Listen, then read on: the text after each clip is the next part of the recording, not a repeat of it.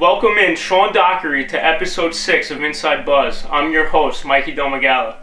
Sean Dockery was a McDonald's All-American at Chicago's Julian High School in 2002, a Duke University standout who played 4 years under Coach K and made the Final Four. Then, after going undrafted in 2006, he spent time in the NBA G League and played pro basketball overseas before becoming a player development coach for San Antonio and Memphis. Today, he trains the youth and even NBA players at the Dockery Basketball Academy in Chicago and San Antonio. Sean, how you doing, my man? Good, man. How are you today, man? Good. Thanks for coming on. You've had relationships with Coach Popovich and Coach K, two of the greatest basketball minds ever. Tell me what you learned from them. Well, I learned a lot from both of them. Both of them have very things similar, like each other, man. But first of all, I can go off with Coach K, man. I just learned to have confidence. He always walks in the room confident, and he knows his work, his skill, whatever. But he has confidence. I never really ever seen him feel like he's not confident ever. Walking in the building, in a coaching situation, whatever the case might be, recruiting kids, he just had confidence. He installed that in me. You know, I was a kid from Chicago. I didn't really have confidence in myself, but he installed it in me and made me a better man. Pop is the same thing, man. They both just they're both similar. They both are two guys with confidence and character, and you know it when they walk in the building. So how did Coach K find you in high school, and how did he recruit you to Duke? Coach K found me. I was probably the first guy that kind of had like my own TV show, whatnot. I had this show called Preps, and I'm pretty sure he saw that. It was nationwide, whatever, and he saw that, and that's how he got my name started ringing bells, and that's how he started recruiting me. And he also, after that, he came to a couple of games. Chris Collins, a Chicago guy, also was recruiting me at the time from Duke, so that's how I came apart. What other schools did you have recruit you from high school? Like back in the day, every school really, man. There wasn't too many schools who did let me know that they were interested. But I was a Duke guy. I knew as soon as Duke told me they offered me a position to be on their team, I knew I was going to take it. So speaking of those Duke teams, you were on some of the greatest ever with, J.J. Redick, Sheldon Williams. How was it being at the point guard, the forefront of those teams, and leading those teams to, the Final Four and all those ACC conference games? Now sitting back, being an old man that I am, it was a dream, man. You look at the guys like the J.J. Redicks and look at his work ethic, and you can say, hey, I've seen him in a gym practice before. I've seen him, I've played with this guy in the game, and it's just a dream come true. Like I said before, it was a school that I, always wanted to go to. But just to be around those guys with the great personality and the work ethic was a great experience. So I'm going to give you a date, and I want you to tell me what it means to you. December 4th, 2005, half-court buzzer beater against Virginia Tech. Tell me immediately what comes to your mind when I tell you that day. I'm still shocked, man. Still like a feeling where, surprised. I'm not gonna lie. Some days I just, if I'm having a bad day or something, I go watch it on YouTube. But again, I always tell people this too: it's a lucky shot. Definitely a lucky shot, but a memorable shot. Something I'll never forget ever. 1.6 on the clock. You had to get it across half court. What was the game plan from Coach K? Let's piggyback to the question you asked me before. Remember, I had a few guys, J.J. Redick and Sheldon Williams. So you knew the play wasn't for me. First of all, I had those guys on the team. But it was basically a play for Sheldon Williams, kind of like the Christian Laettner play. But I looked over to Coach Dawkins, Johnny Dawkins at the time. He was assistant coach with Duke. And I was just telling him, like, nobody's guarding me. And he was just like, go to the ball. So I just went to the ball.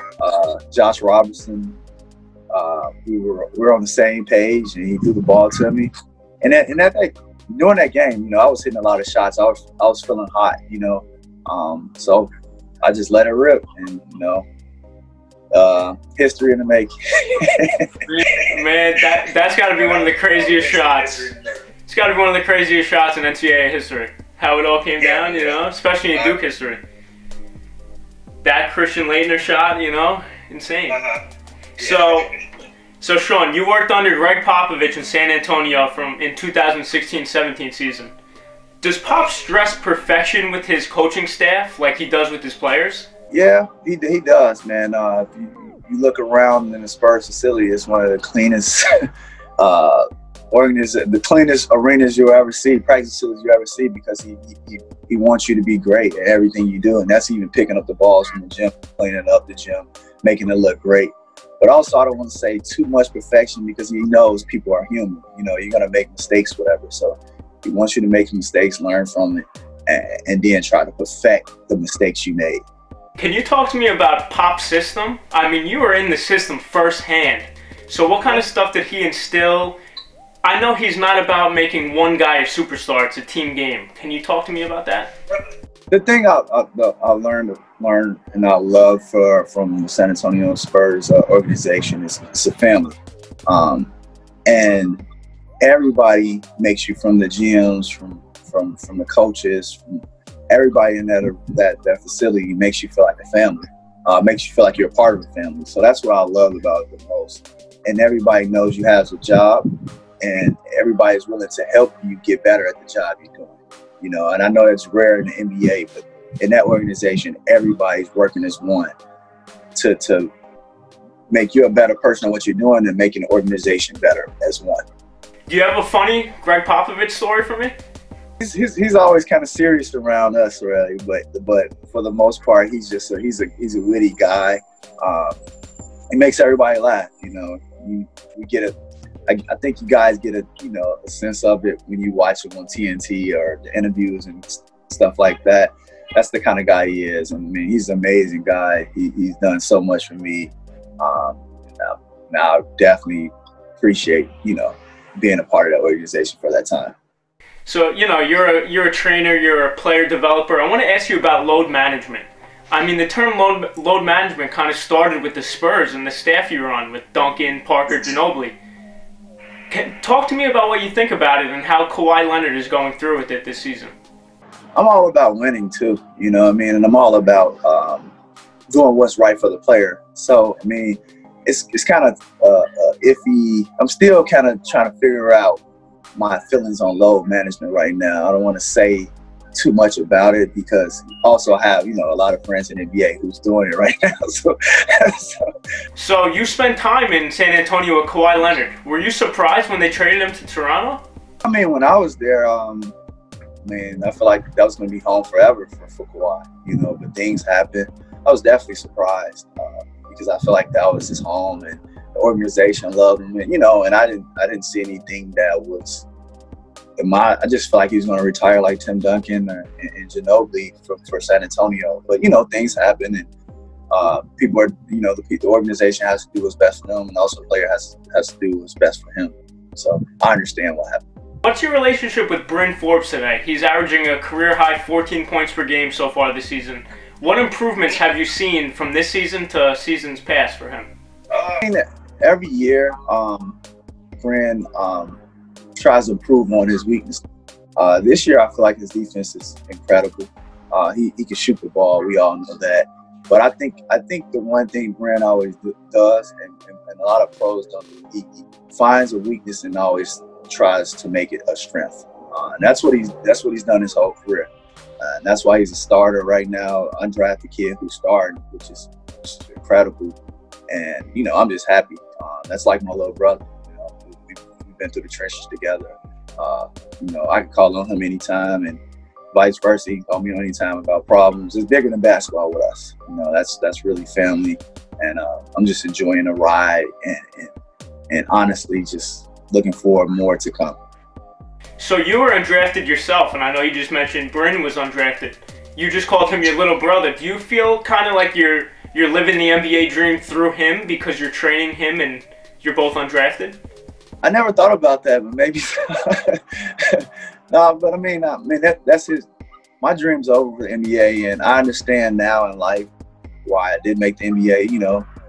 So I can tell people my mistakes that I made, so they can make it to the NBA. When I was in college, I worked hard, but I didn't work my butt off. I didn't pay attention. I was a student of the game, and that's kind of the reason why I didn't make it to the NBA. You know what I mean? So I can, you know, the guys, the youth guys, and NBA guys, I can now, you know, teach them from my mistakes, and hopefully they learn from it and go on from there. So how does a player emotionally handle not making the NBA? Like, you were a college phenom, a high school phenom, you went undrafted. How do you deal with that? Definitely, I mean, it doesn't sit well with you at all. You think about it. It's something you've been doing your whole life since you're 6, 7 years old, and you know your dream, and every day your goal is to make it to the NBA, and not accomplish that. Definitely, kind of those are depression. You go through a lot, and I went through a lot because it was like, what's next? My dream wasn't to make it to my dream wasn't to go play overseas. My dream was to make it to the NBA. So I had to deal with that for years. And you definitely go through, like, again, depression. You just feel like you're not, like, what am I here on this earth for? Just, you know what I mean? That's how it gets at times. But then also, like, I'm lucky enough to have a strong family background who got me out of that sucking place, you know? Now, they got me out of that place, but it's probably the toughest thing to do. And I think people don't really evaluate it or take it serious, and for these players who don't make it to the NBA, or, you know, who career ends early, you know, I think people should really take heed of that and focus on it, because you definitely go through something. You lose a part of you know what I mean? So it's something that I think people should take heed of and focus on. So basically what you're getting at is, okay, if you're not a definite NBA player that's going to be your future, you need a backup plan. Yes, you do. Yes, you do. And that's the reason why I piggyback and went to the youth, because I want these kids to have a backup plan. I want them to, you know, find skills, not just basketball skills. You know, you got to find stuff you can do to support your family, not using the basketball, because that's going to happen. So that's what I'm teaching these kids now in my youth program. Yeah, and Sean, to go right into that, tell me about the Dockery Basketball Academy and all you do for the youth and all the teams you have, all the players you have under you. Tell me about that. Dockery Basketball Academy started basically, you know, for my training program. Then we started a youth team called Dockery Warriors. Basically, it's like an AAU club team, but we started at an early age. I got kids that's 6, 7 years old training right now. And my main goal is to, again, give these kids advantage when they get to college. Be ready. Like, I want everybody to be ready. My goal is for these kids to get to college, not the NBA. If you make it to the NBA, you know, God bless you for that. But my main thing is to go to college, D1, D2, D3. It doesn't matter, on a scholarship. And when you walk into that building, you walk into that campus, you're prepared. And that's my main focus. I have probably 6 or 7 teams right now. I'm training a dozen kids, and it's rewarding, man. You know, kids are sponges, and just watch them, watch things you teach them, and watch them get better and better every day is very rewarding. Another player you trained is Quinn Cook. Tell me about what he's bringing to the Lakers this season. Quinn is a veteran guy. You know what I mean? He's young, but he's a veteran guy. He's a winner. Think about it, he's always winning championships. So you have a guy in the locker room who's a key guy on and off the court. He works his butt off. He's a great locker room guy, stays out of trouble. So he brings that professionalism to the Lakers as well. And again, you got a guy coming off the bench who's won a national championship in college and an NBA championship. That's pretty good for your program. Tell me one thing that will always stick with you of what Coach K told you. What Coach K is, the thing people really don't know is Coach K believed in me before I believed in myself. When I said that, like, before I got to Duke, I didn't pass the ACT at first. Well, I haven't took the ACT, but I wasn't eligible to play yet. He believed in me. He said, "I know you're gonna pass. Take the test. Just sign with us after you finish that." And he believed in me before I believed in myself, and he installed that in me to the day I die, and that's how I am now. If you know me now, you know I believe in myself. And that's because of Coach K. So Sean, I see you all over social media. I see the Basketball Academy. Where can we find you on social media? Right now, I'm just mainly focusing on Facebook and Instagram. Instagram is sdoc15, and then my Facebook is my name, Sean A. Dockery. So you can find me on those two things right now. It's not just about basketball with me, so might have some memes up, some funny things, stuff like that. But I'm enjoying life, man, and I'm really happy with what I'm doing, and thank God for it. All right, Sean, thanks for being on episode 6 of Inside Buzz. I'm sure all the Duke fans out there are happy to catch up with you. Thanks for coming on, my man. Thanks for having me.